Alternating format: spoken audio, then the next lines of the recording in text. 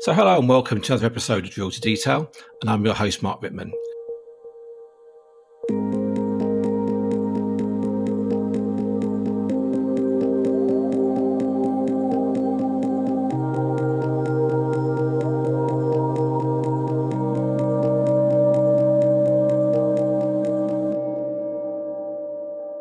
So today I'm very pleased to be joined by Dan Perry-Reed, Innovation Lead at MeasureLab. So Dan, nice to have you on the show, and it's good to have you here. Yeah, thanks for inviting me, Mark. Yeah, it's good to be here. So Dan, tell us about how we know each other, really, because I think we've known each other for a while now, and you're also a podcaster as well, and you actually work just down the road from me. So tell us about what you do and the role you do at MeasureLab. Yeah, of course. Well, we know each other because Brighton is a very small town, and there's a couple of marketing firms and agencies and analytics companies that are all kind of existing around the sort of the Brighton to London remit. And we're both in Brighton. Well, we're just outside of Brighton in Lewes. So MeasureLab, we've been here for a little while, just like you, Mark. And I think we just attend the same events. We do the same meetups, the same talks. And yeah, I think it's hard to not bump into each other in a city so small as Brighton. But yeah, it's all at MeasureLab, we are an analytics consultancy. We just do analytics, focusing on the Google stack, Google Analytics, Tag Manager, Data Studio, dipping into things like the GCP and other peripheral tools. And my role is, as you said, analytics innovation lead, which is a bit ambiguous, but my job really is to know as much as I can about these products to help our clients apply that into their instances and to turn that into podcast episodes and to videos and to training content, really, just to help spread the love, spread the knowledge of these products. Okay, so I know you do this as well on your podcast, but I'll ask you now, how did you get into the industry and how did you end up at MeasureLab? No, it's a really good question, and I love asking it myself. Probably why we adopted it in our own podcast as well. But yeah, because there's no one way into analytics, is there? And my journey sounds actually like it is an obvious choice, but at the time it was very unobvious. So I studied maths at college, did a couple of maths and physics A-levels, and then I decided I wanted to go to university just because I didn't know what I actually wanted to do with my life.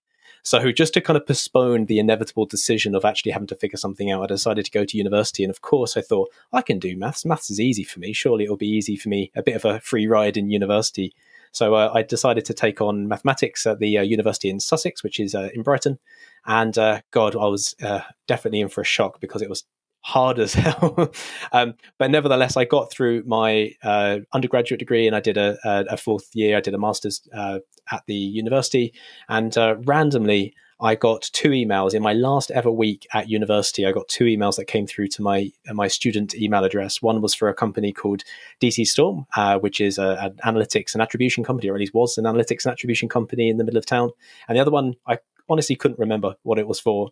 But either way, I replied to both saying, yes, please, I would love to have a job because, I'm now at the end of my tether in terms of how many times I can delay the inevitable.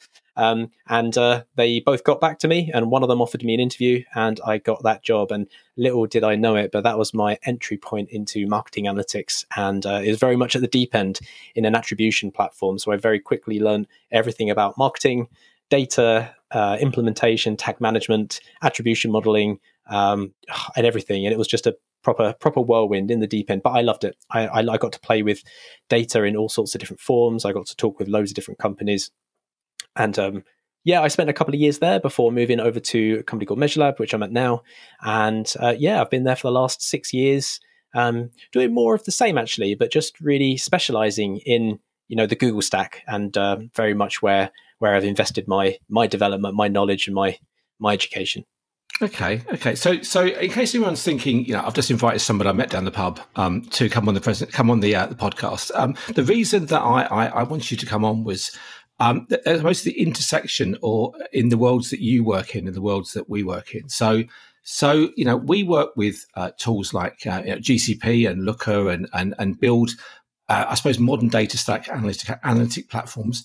Excuse me. And you build, you work in the world of kind of Google marketing and GA4 and so on. And in particular, I suppose recently there's been quite a convergence in some of the tools and techniques and technologies that we work with. So I've been working on some GA4 projects recently, and I've noticed that GA4 is getting more like some of the tools that I'm more used to using, like Segment and so on there. but in general, I suppose there's the technology overlap that we've got, but also really the sort of the changes that are happening in the industry that I want to talk to you about, particularly around, I suppose, the effect of some of the privacy changes that have been happening recently, and I suppose also the or really what is the implication of that really, and how we do things like attribution and so on. So that's the kind of context for this. But maybe just to start things off, Dan, tell us what is GA4? What is Google Analytics for? And why is it a big deal at the moment? Really, just in sort of general terms. That's a really good question. And I always like to ask, I try to answer why it's called number 4 when there was no number 2, 3, or 1. But actually, it's a brand new product, or the way we can think about it, it's a brand new product from Google that does a very similar job to Universal Analytics in the previous versions. This time it's built on the Firebase technology stack rather than the Urchin Analytics stack that the Google Analytics came from. And what it is a marketing analytics product at its core. It's a marketing product, and it tries to measure the performance of your marketing campaigns to an on-site or on-app conversion, and it tries to assess which ones are working and which ones aren't. So at its core, it's a very, I don't want to say basic or simple, but it's a very straightforward product that tries to do one thing very well, which is measure your marketing performance to your conversions that must occur on your app or website. But the reason why it's such a big deal, and why maybe it's got a lot more airtime than any other sort of development and changes within the Google Analytics space, is because it's a brand new product. It just happens to be called Google Analytics. Unlike previous versions or upgrades to the product, this isn't a continuation of the existing data. The data scheme is completely different and everything else. This is you have to implement and start from scratch. There's no historical data, like I said before, continue over from Universal Analytics. So in a sense, this is the biggest shake-up that the Google Analytics technology has had, probably since it slapped the Google Analytics logo on the Urchin Analytics product back in the early noughties. So yeah, it's big. It's a big deal because it's kind of daunting and maybe kind of scary for a lot of people to have to get rid of or not use the historical data, which maybe is more of a safety blanket than a real necessity nowadays. But a lot of people are having to walk away from maybe up to 15 years worth of historical data, which they can't take with them. And the other side is that I suppose we'll dig into this a bit more, Mark, as we go through this conversation. But actually, it's the approach that it's taken to the data, especially around its modeling capabilities. And fundamentally, there's almost less of a focus on it being a data product and more of a focus on it being on a marketing product. So there's less focus on it being data for reporting. It's more like data for activation. So turning that into audiences and conversions for optimizing your marketing campaigns in terms of bidding, or even A/B testing and personalization through things like Google Optimize. So it's a change of focus on what was a very well understood product. And I think that's the biggest kind of shift that it's gone through in the last couple of weeks, specifically since the announcement, but since it came out in 2020. Okay. And then beyond that, really, and this is where I think it also, even if our listeners aren't users of GA4 or going to use GA4, some of the changes that are happening, I suppose, in legislation, in I suppose attitudes about how data is collected and stored, they're happening at the same time, and they've obviously had some influence on, or a lot of influence on, the way that GA4 has been put together. So we'll cover it in more detail in a moment, but at a very kind of high level, what is the general change in the industry and how we do things that is informing how GA4 works? I think it's quite multifaceted, actually. I think there's the obvious one, which is the legal side. And I think there's a lot of new laws coming into effect, or even old laws that are being revisited and realizing that things aren't as compliant as we once thought. But another one is kind of cultural or social. And I think just the general awareness of tracking and privacy and a technological savviness when visiting websites and apps online, and just what they're doing behind the scenes and how they're sort of using your data to kind of capitalize on, I suppose. I think there's just a cultural shift in how just the average consumer is aware of what's going on with the data. So I think there's a couple of things that it's trying to address or trying to solve for. And I think that's the kind of approach that Google have got with Google Analytics 4, is trying to solve for these changes in the industry. The first one being the legal changes in different countries and territories having different sort of rules and regulations around how you can track and what you can track. There's a cultural shift in terms of people's awareness and willingness to give up access to that kind of data. And I suppose the third prong in this has to be the technology changes. So things like Safari and Firefox with ITP and ETP and ATT, app tracking transparency from Apple, but all these things that are happening with the technology, regardless of consent, regardless of users' awareness, regardless of the technology you're using, are having quite a fundamental impact in the tools, including GA4. Okay. So again, another reason I wanted you to come on the show was you did a great presentation on this topic at the recent MeasureFest Fringe event in Brighton, and we're going to use that as a kind of framework to have this discussion, really. But just to before we get into the detail of the conversation, what is MeasureFest, and what were you looking to try and get across in that presentation, really, just to give it a bit of a kind of a trailer, really. Sure. MeasureFest is, I suppose, the most local analytics-specific conference we have. And it's, as you said, a fringe event to Brighton SEO. So Brighton SEO is a huge, probably internationally known SEO conference in Brighton. But there is the kind of sister fringe events, one of which is a analytics and CRO focused one, MeasureFest. So it's very much a good place for people like us, or me specifically, to go hang out and talk at, and just to kind of get with like-minded people. So MeasureFest is a smaller version of Brighton SEO the day before, and just specifically for analytics people and talks. Okay. So let's start then really by, I think one of the first things maybe to think about. So a lot of people listening to this podcast will not know some of these terms you've been talking about, and will not know nearly in as much detail as you about, I suppose, the history of Google Analytics and Google's kind of marketing technology strategy, really. So let's kind of wind the kind of the clock back a little bit to when you mentioned Urchin earlier on. Now I know what you're talking about, but most people maybe people wouldn't. How did Google's products in this area start out, and what was the strategy behind them, do you think, when they first came about?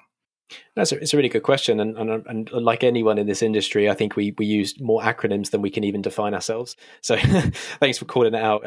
I'll try to define everything as we go. But the way that I kind of approached it from my talk at MeasureFest is I realized a lot of people are going to spend a lot of time talking about the technical features and tools and the approaches, especially this whole GA4 migration. So to kind of throw that completely on its head, I decided to talk about the history and the future of Google Analytics 4. So look back in time to kind of predict where it's going in the future. And the way I did it is I used a Marvel MCU analogy as much as I possible. I very much stretched that analogy as much as I can. And so I defined the kind of first phase of the Google universe, the Google marketing universe, as this web domination phase, going back all the way to the year 2000, where they introduced Google AdWords, where they started to kind of monetize the Google search results. But where Google Analytics kind of shows up in this story is that at its core, Google Analytics it never used to be called Google Analytics. It used to be called Urchin Analytics. It was an independent analytics platform called Urchin. And it was actually founded back in the 90s. So it's had a long legacy over a number of decades now. But Google ended up purchasing Urchin Analytics with a primary focus really to measure how well their Google AdWords platform is doing. So they needed a tool that measured websites, that they could measure their own advertising platform and the success that they're bringing, I suppose, on the website. But actually, it's broader than that. So Google Analytics isn't just Google AdWords Analytics. Otherwise, it would have been absorbed into its, the actual product itself. They kept it separate because it is a multi-channel analytics product. It doesn't actually matter if you're running Google Ads or not, or AdWords as it was back in the day. It is a independent tool in its own right that measures your website and everything that comes in and everything that happens on it. So really, when thinking about the kind of phase one, or at least the way I approached it in that presentation, the way I thought about it is that it's a web domination phase. It's the kind of starting in the year 2000 when they started to monetize Google AdWords, leading up all the way to the release of Universal Analytics. So a number of versions after Urchin and Google Analytics and the kind of the evolution of the product there. So just to kind of bring all of their advertising and measurement solutions into one happy suite, as it were, one happy family. But yeah, over that period of time, they bought a platform called DoubleClick, which was at the time at least pretty game changing. It was the sort of independent. It was the like industry standard way of measuring marketing. So they kind of absorbed a lot of products and then they kind of rolled them all in together. That's why I kind of thought of it as a web domination phase, because they're kind of dominating by absorbing and buying up all of these products and rebranding them as Google products, all kind of under the guise of measuring, Google ads and, AdSense and DoubleClick campaigns, whatever Google product you're advertising through. Okay. And so, and there, just again, for anyone who's not familiar with it, there were two editions of GA, or two sort of versions. There's the free one, which most people think of as GA, and there's the kind of paid for version. And which I suppose, will you tell us what did you get with the paid for version that made it worth investing quite a lot of money in, really, at some points? What was in that kind of suite of products, or that product, really? Yeah, it's a good question, and I don't think there's one answer of why you end up paying for Google Analytics Premium, as it was, or GA360, as it's now known.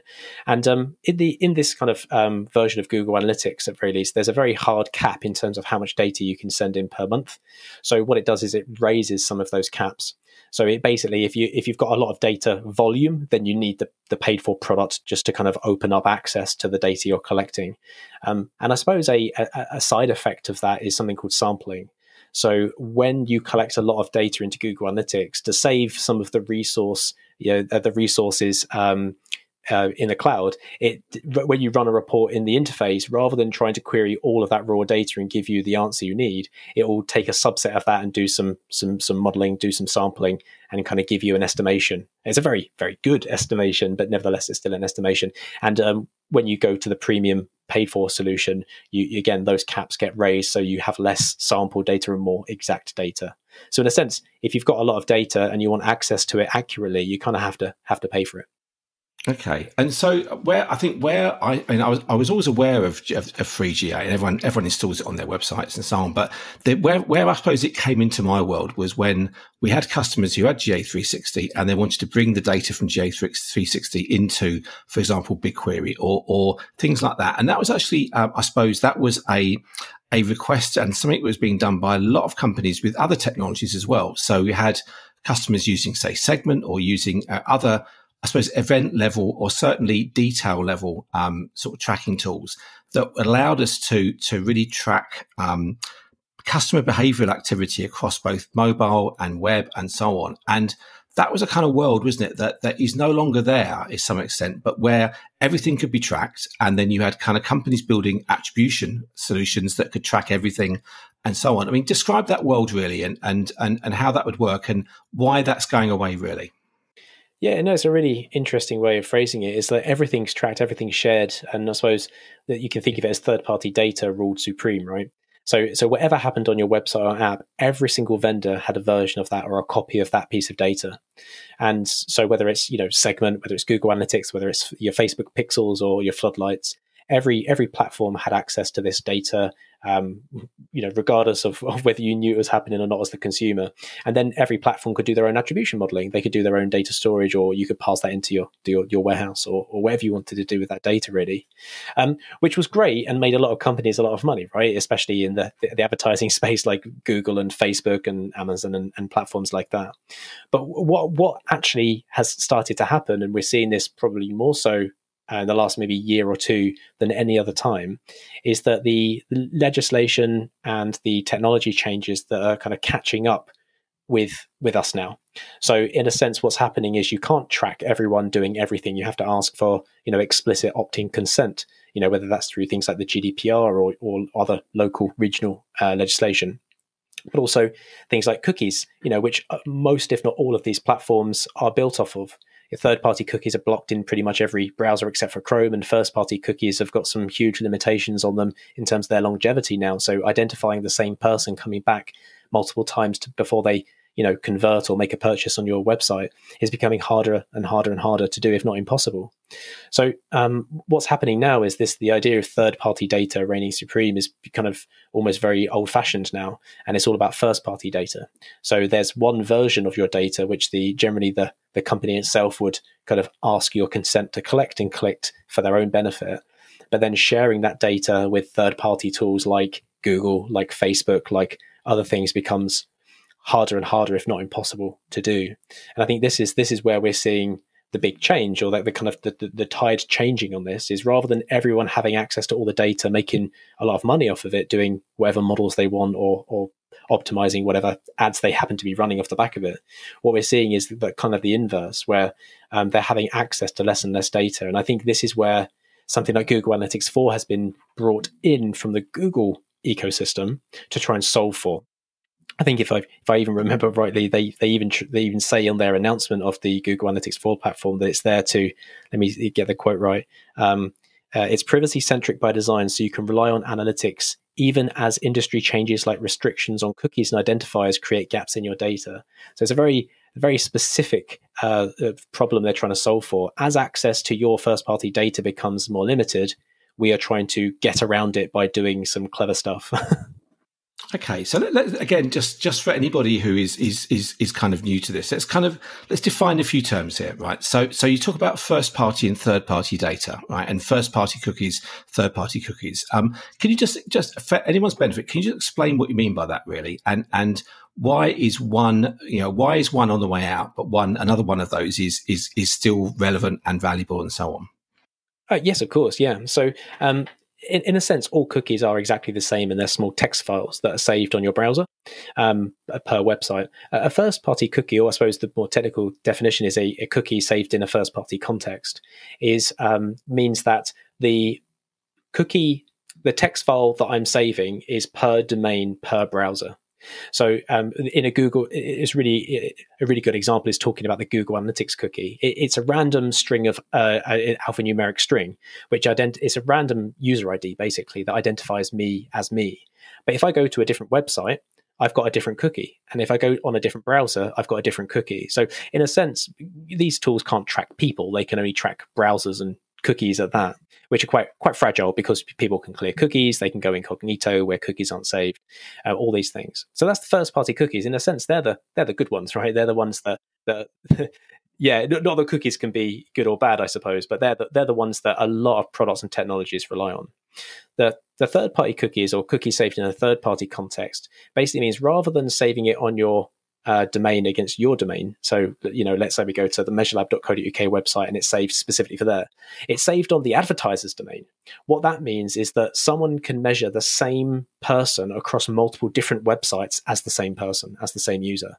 So this is very much that kind of big brother, the kind of CCTV cam monitoring you going across different websites. So this is very much why third-party cookies are being unsupported and being deprecated across every modern browser, and people are stopping to use third-party cookies. And quite often it gives cookies a bad rep because people think cookies themselves are bad and tracking you. They're not, but third-party cookies enable platforms to be able to do that. First-party cookies are very basic in comparison, but they can't track you across different domains. They just track you on the one website doing the one thing. Right. So if you went to, for example, the Measure Lab website and you have GA installed on there, that would be a first party cookie that's being set up there that is not being used to track you beyond that site. Even though it's actually being kind of run, I suppose, by Google Analytics, it's a first party sort of cookie. Is that correct? Yeah, that's correct. Yeah. Right, brilliant. Okay, so I suppose there's that happening. So I suppose what they're trying to outlaw is, or legislate against, is those things you get when you go to one site and then you go to another site and then you get an advert for the thing you looked at on the first site, saying, and so I suppose that's retargeting, isn't it? So it's that kind of thing that is getting less possible. But I suppose even within the world of first party cookies, GA4, you talked about privacy by design and you talked about opt-in and so on. So let's kind of talk about, I suppose, what GA4 is doing differently to, say, the previous versions of GA and how that affects, what data you collect on somebody. So that the point you made there about, or the quote you had about, is privacy by design. What does that mean in practice? In practice, what it actually means is that, let's actually start with how we can collect data. So first of all, we need consent to collect any data, right? In pretty much every territory, and even if it's not, even if there's no legal requirement to do so, that I think there's almost like a moral or ethical requirement to do so nowadays, anyway. So what if I don't give you consent to track me, right? What happens then? And there is basically just a hole in the data, which means Google Analytics and these other platforms theoretically can't track you or what you're doing or who you are, which makes perfect sense. If I don't consent for it, it shouldn't happen. But the reason that's an issue is because if I can't measure the conversion occur, I can't measure an ROI against the advert that we've been running, right? Spending money on. So in terms of, if you think of it from maybe Facebook's perspective, you're investing money in Facebook, but you can't measure any revenue. So there's no ROI, which means that all of my adverts look like they've got negative ROIs, or basically they're performing badly enough to stop running them, which is a big issue for these advertisers like Google and Facebook, because if every advertiser goes into their platform and sees I'm losing all my money on every ad I'm running, people aren't going to be incentivized to continue spending money in their platform, which obviously hits their bottom lines quite hard. So what Google Analytics have come up with is a way of modeling the difference. So when people don't consent to being tracked, Google uses the data they can measure and they flesh out the middle bits. So basically they try to model in the unconsented users using their machine learning models and various different very clever techniques that I'm not very privy to, of course. So that's what they're trying to solve for. They're basically saying where we don't have access to the real data, we're going to do some modeling and fill it in for you so that in a sense you still maintain total data, even if it's not 100% accurately tracked, it is modeled to kind of fill in the gaps. That's not something that even the previous versions of Google Analytics have got available. You know, if you don't consent, you don't have the data. It's as simple as that. Whereas Google Analytics 4 are trying to, where it says it's privacy centric by design and it can evolve as the industry changes and gaps in your data occur. That's what it means. It's going to create models to fill in those gaps. Okay, so when you say consent, so we've all encountered those kind of I suppose cookie pop-ups you get everywhere, right? Where it says track me and so on there, and so presumably then when people install those, there is something that then takes that information from the person who's viewing and they set consent on there. So what is that process that you do, and what would happen then if a website didn't have a cookie sort of like question on there? Does it then track by default, or how does that kind of work? It's a really good question, and there's an awful lot of trust that one puts in websites to have these installed properly as well, because I quite often in my line of work you come across websites that have cookie banners, or at least there's a pop-up you have to accept or decline, but actually I like to think of it as plumbing. They haven't plumbed it in to do anything. And it's almost like a vanity project where they've got check, we've got our cookie banner, let's move on. Yet it's not actually preventing any cookies from being set or any tracking occurring. So the way that it should work is that first of all, cookie banner isn't tracking. So cookies don't do tracking. The code on the website, the product you're implementing, like Google Analytics does the tracking, but it uses cookies to identify a new and returning user, the sessions, the visits, the bounce rates, those kind of things. So the cookie in itself is harmless. It's the products that you're implementing do the tracking. So when you're accepting or declining cookies, you need to make sure, at least we need to have faith that the website is actually dynamically serving these products like Segment, like Google Analytics, like other products, based on the consent levels that have been provided. One would imagine if there's no banner, then that you're just being tracked by default without any respecting of consent. So yeah, I mean, realistically, I mean, in the UK at least, and the EU, we've got things like PECR, so PECR is a legislation that's in place, and GDPR kind of expands a bit upon that slightly. These are all probably things that we've come across, or at least GDPR we've probably heard, even if you're not even in this industry, we've probably heard. But ultimately what the GDPR has done for the marketing and the marketing analytics world is that because you need opt-in consent before you do any of this stuff, you can no longer rely on assumed consent or implied consent to do this. So now what it means is things like you mentioned before, Mark, around things like retargeting. You go visit a website, then you go onto Instagram, you see an ad for the product you've just visited. That theoretically or legally shouldn't be possible unless you've given consent for that to happen. And we know that not every website ever is going to be compliant with this stuff, but that's what this means. Okay, and also from my own looking at working with GA4, even if you do track by default, things like IP addresses aren't captured anymore. So I suppose PII data. Maybe just talk to us about what GA4's approach to PII data is and how that differs from before and other tools. Yeah, for sure. So PII, I suppose, actually has a different definition depending on what country you're in. I think that's actually one part of the complexity of doing this kind of thing. So personally identifiable information, I suppose what PII stands for, is any information that could be tied back to you or identify you as a human being from the data itself. And there's, depending on where you are, there's different definitions. But in Google Analytics specifically, within their terms and conditions, you can't track PII data in Google Analytics. So you can't track things like names, email addresses, or postal addresses. You can't track those things. So if you're sending that in, you can actually be banned and your data could be deleted, your account could be suspended. So there's a lot of effort they've put in to not allow people to put in that kind of stuff. However, in the UK, in GDPR, things like that first party ID that we store in that cookie, that's a bunch of gibberish, that it can be considered personally identifiable information now. So depending on where you are, so where we are, Mark, that first party cookie ID is PII, that is personally identifiable. So what that means is that technically we can't collect that into Google Analytics unless we have consent. And that is the biggest change. Again, I reiterate, but at least where we are, and that's what they're trying to solve for. So when you don't give consent, you can't collect that ID. So you still, with Google Analytics knows kind of like server logs, and server logs are, if I have a website, I know how many times my page has been served, right? Because I have to know that, otherwise I can't serve you the page. So in a sense, tracking the kind of the kind of basics, the counters, the counting elements of it. How many times has this page been viewed? That is always possible with or without consent. It's just, can I tie that to a user? Can I tie that to a session? Can I tie that to some marketing campaign? These are the things that we start losing, including things like you said, IP address, when we don't have that explicit consent. Okay, so what this is all leading to really is how does this change the world? How does this change the game when you are building, say, for example, we're building an attribution model for a customer, or when we're building a conversion optimization model. So what fundamentally has changed about how you have to do things now? Now we are introducing model data in, and we don't necessarily know what each individual person is doing. Maybe start with the simplest thing of just tracking conversions and the kind of conversion optimization. Yeah, of course. So the first thing is that we might not even know the conversion occurred.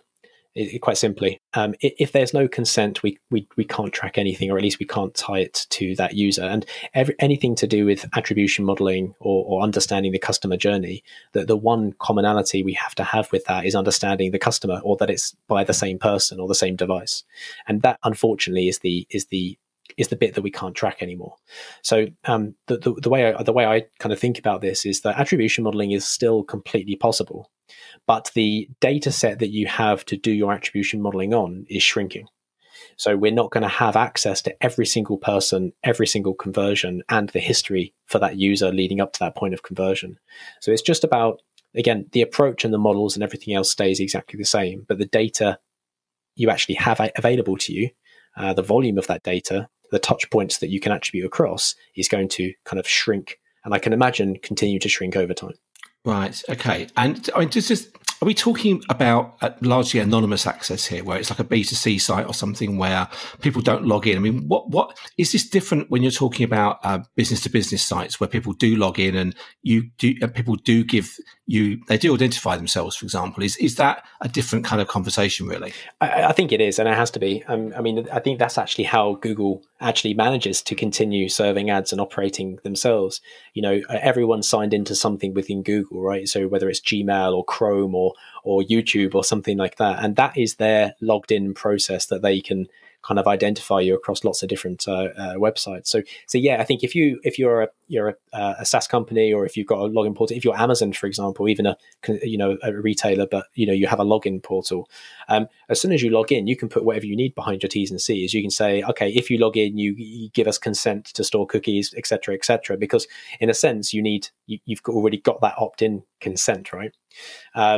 So I think once you're logged in, yeah, you can do everything, because it's the same difference as clicking accept all on the cookie banner as soon as you log in, because it's all tied into the same kind of like contract in a way when you sign up for an account. So that's why a lot of a lot of, at least I've noticed, a lot of websites over the last couple of years have moved very much on to kind of pushing you to log in or create an account. People don't necessarily want you to check out as a guest on an e-commerce website because they want to identify you and tie this data all together. So yeah, that's very much, you're quite right to kind of call that out. If you're logged in, this isn't an issue. However, before you create an account or before you log in is still invisible. So if I log in, halfway through a visit onto your website, all of those previous page views, all of that, whatever ad I click to get to your website, all of that is still invisible. It's only going to start sort of stitching things together from midway through when I kind of log in or click sign up. Okay, so I'm curious to understand what your clients at Measure Lab are doing with this kind of situation that's happened. I mean, think about, in some respects, these changes, although they're being kind of sold or communicated as being like sticking it to the man in some respects. This is stopping big businesses tracking us and so on. You can imagine, your average, UK retailer or your small business that is using, that is maybe sort of relying on getting audiences from Facebook and so on. I can imagine they would be quite hit by this, really. So I suppose, what are businesses that previously have done this kind of work with you? What are they doing now to try and sort of stay competitive and have a view on their own customers' behaviour? It's a really good question, and you're quite right. It all comes from a good place. Introducing things like the GDPR and other legislation all comes from a really good place of making sure it's more private and more control is given to the consumer. Browsing the internet. However, what it's actually done is it's pushed advertisers specifically into the pockets of these, big monopolies. So I like to think of them as walled gardens, right? So you've got the Google ecosystem, the Amazon ecosystem, and the Facebook ecosystem.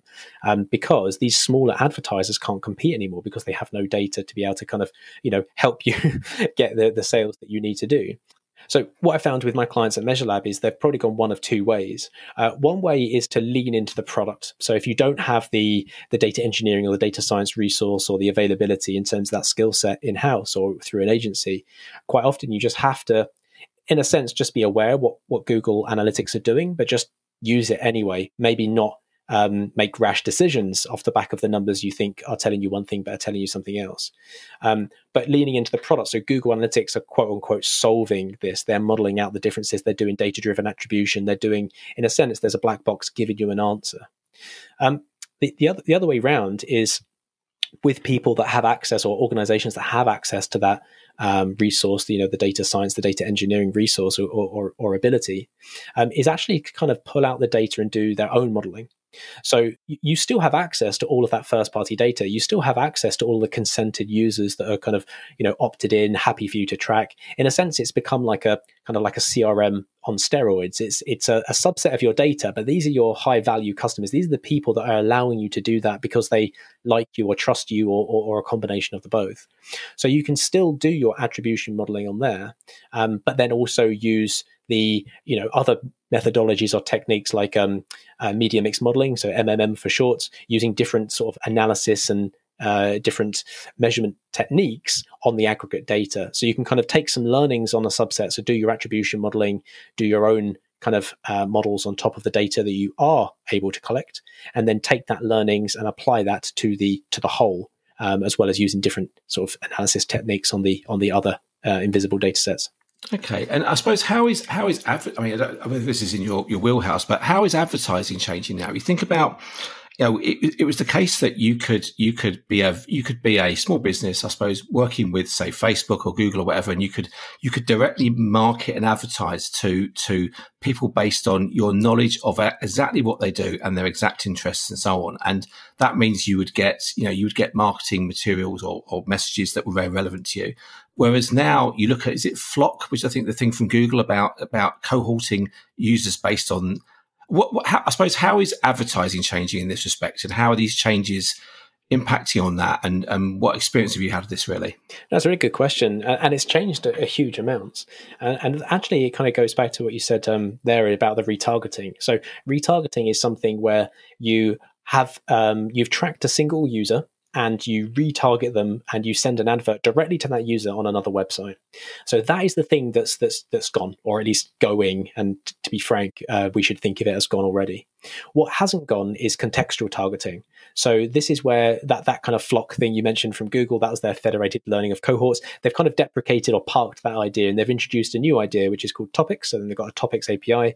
I'll dig out a link, Mark, so you can stick in the show notes. But what that's basically doing is clustering different people into different interests and demographics for you to then, as an advertiser, target.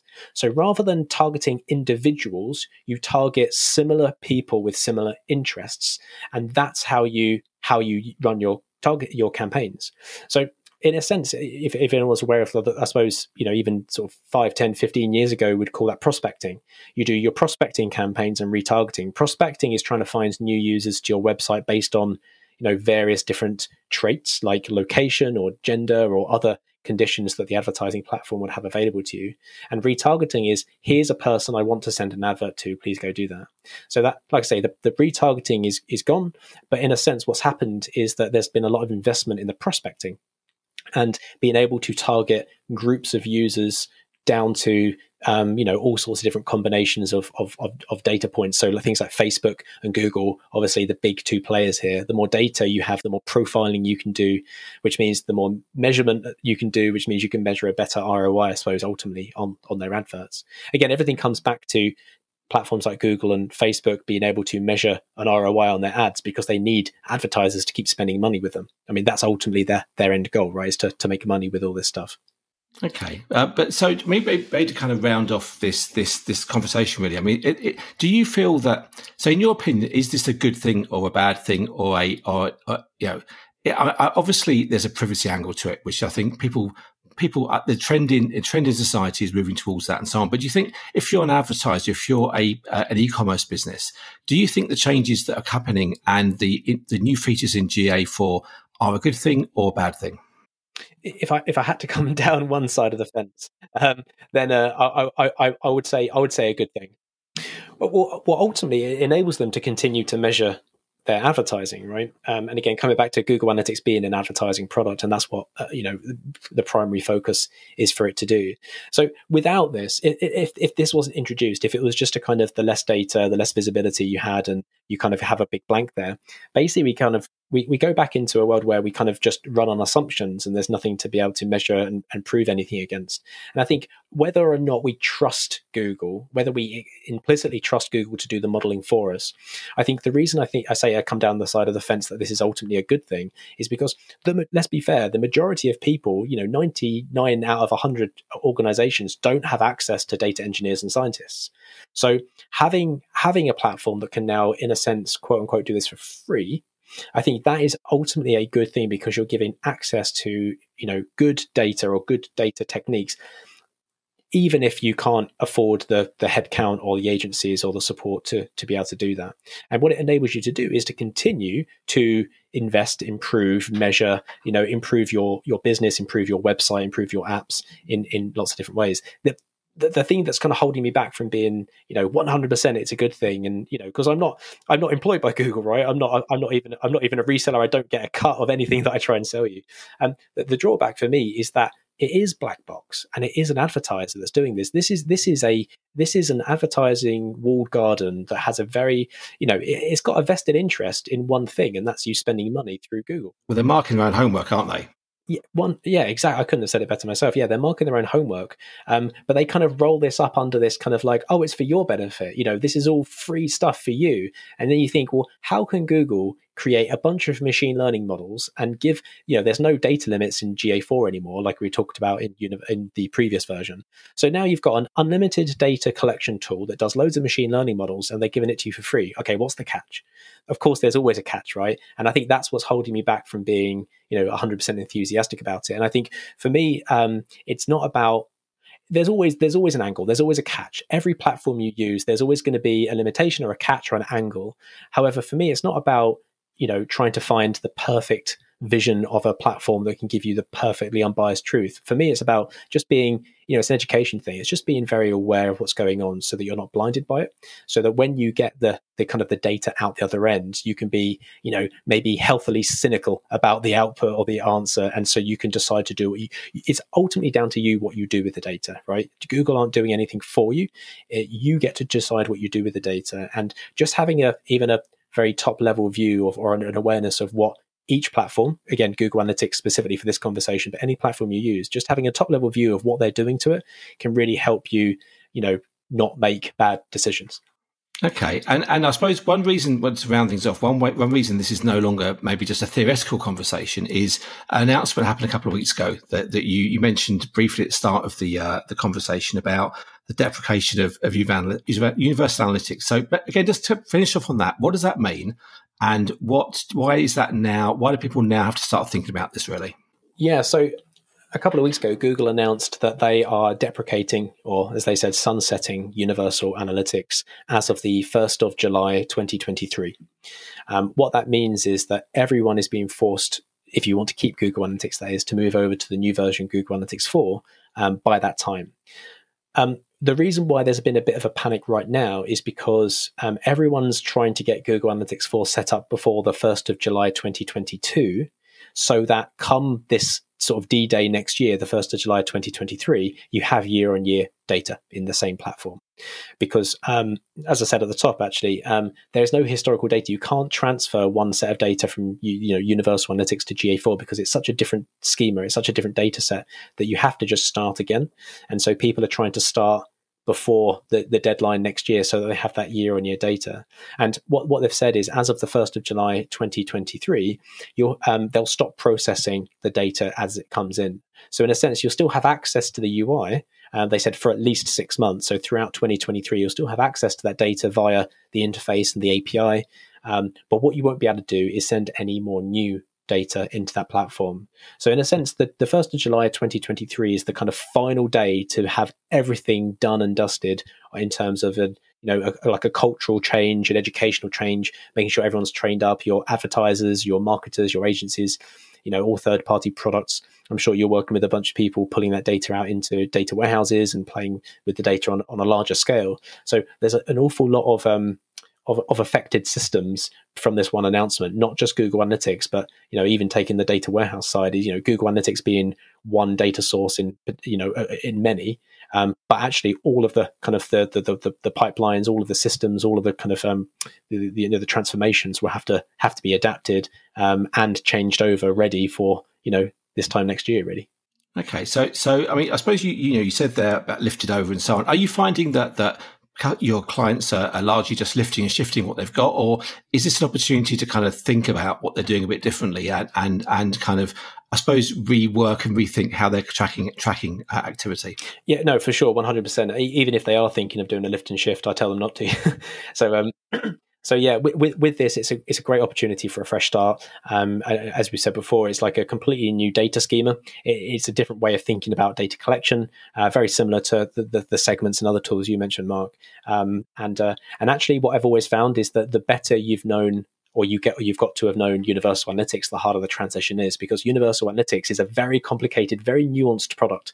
It's very unique, and coming into a world like Google Analytics 4 that's pretty similar to some other products. It's the schema's flat, event structured.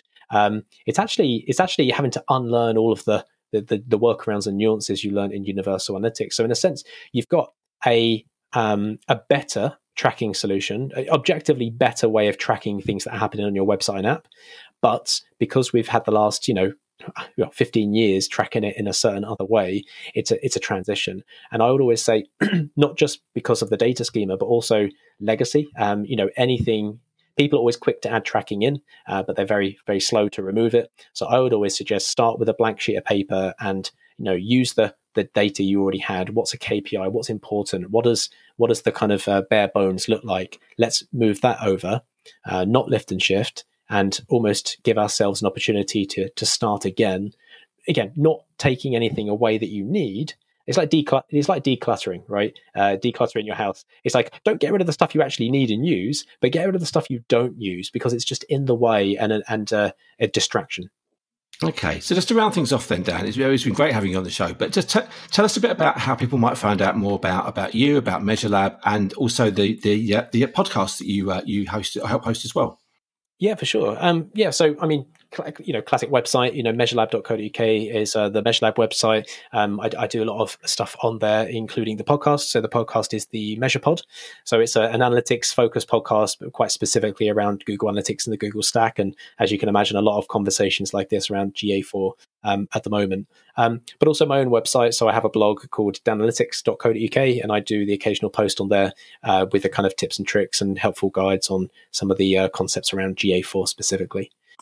Great, fantastic. Well, look, it's been really good speaking to you. I've learned a lot myself on this, so that's a really good conversation. Thank you very much for coming on and explaining this kind of world of GA4 and how the industry's changed. And it's been lovely speaking to you. My pleasure. Thanks for having me, Mark.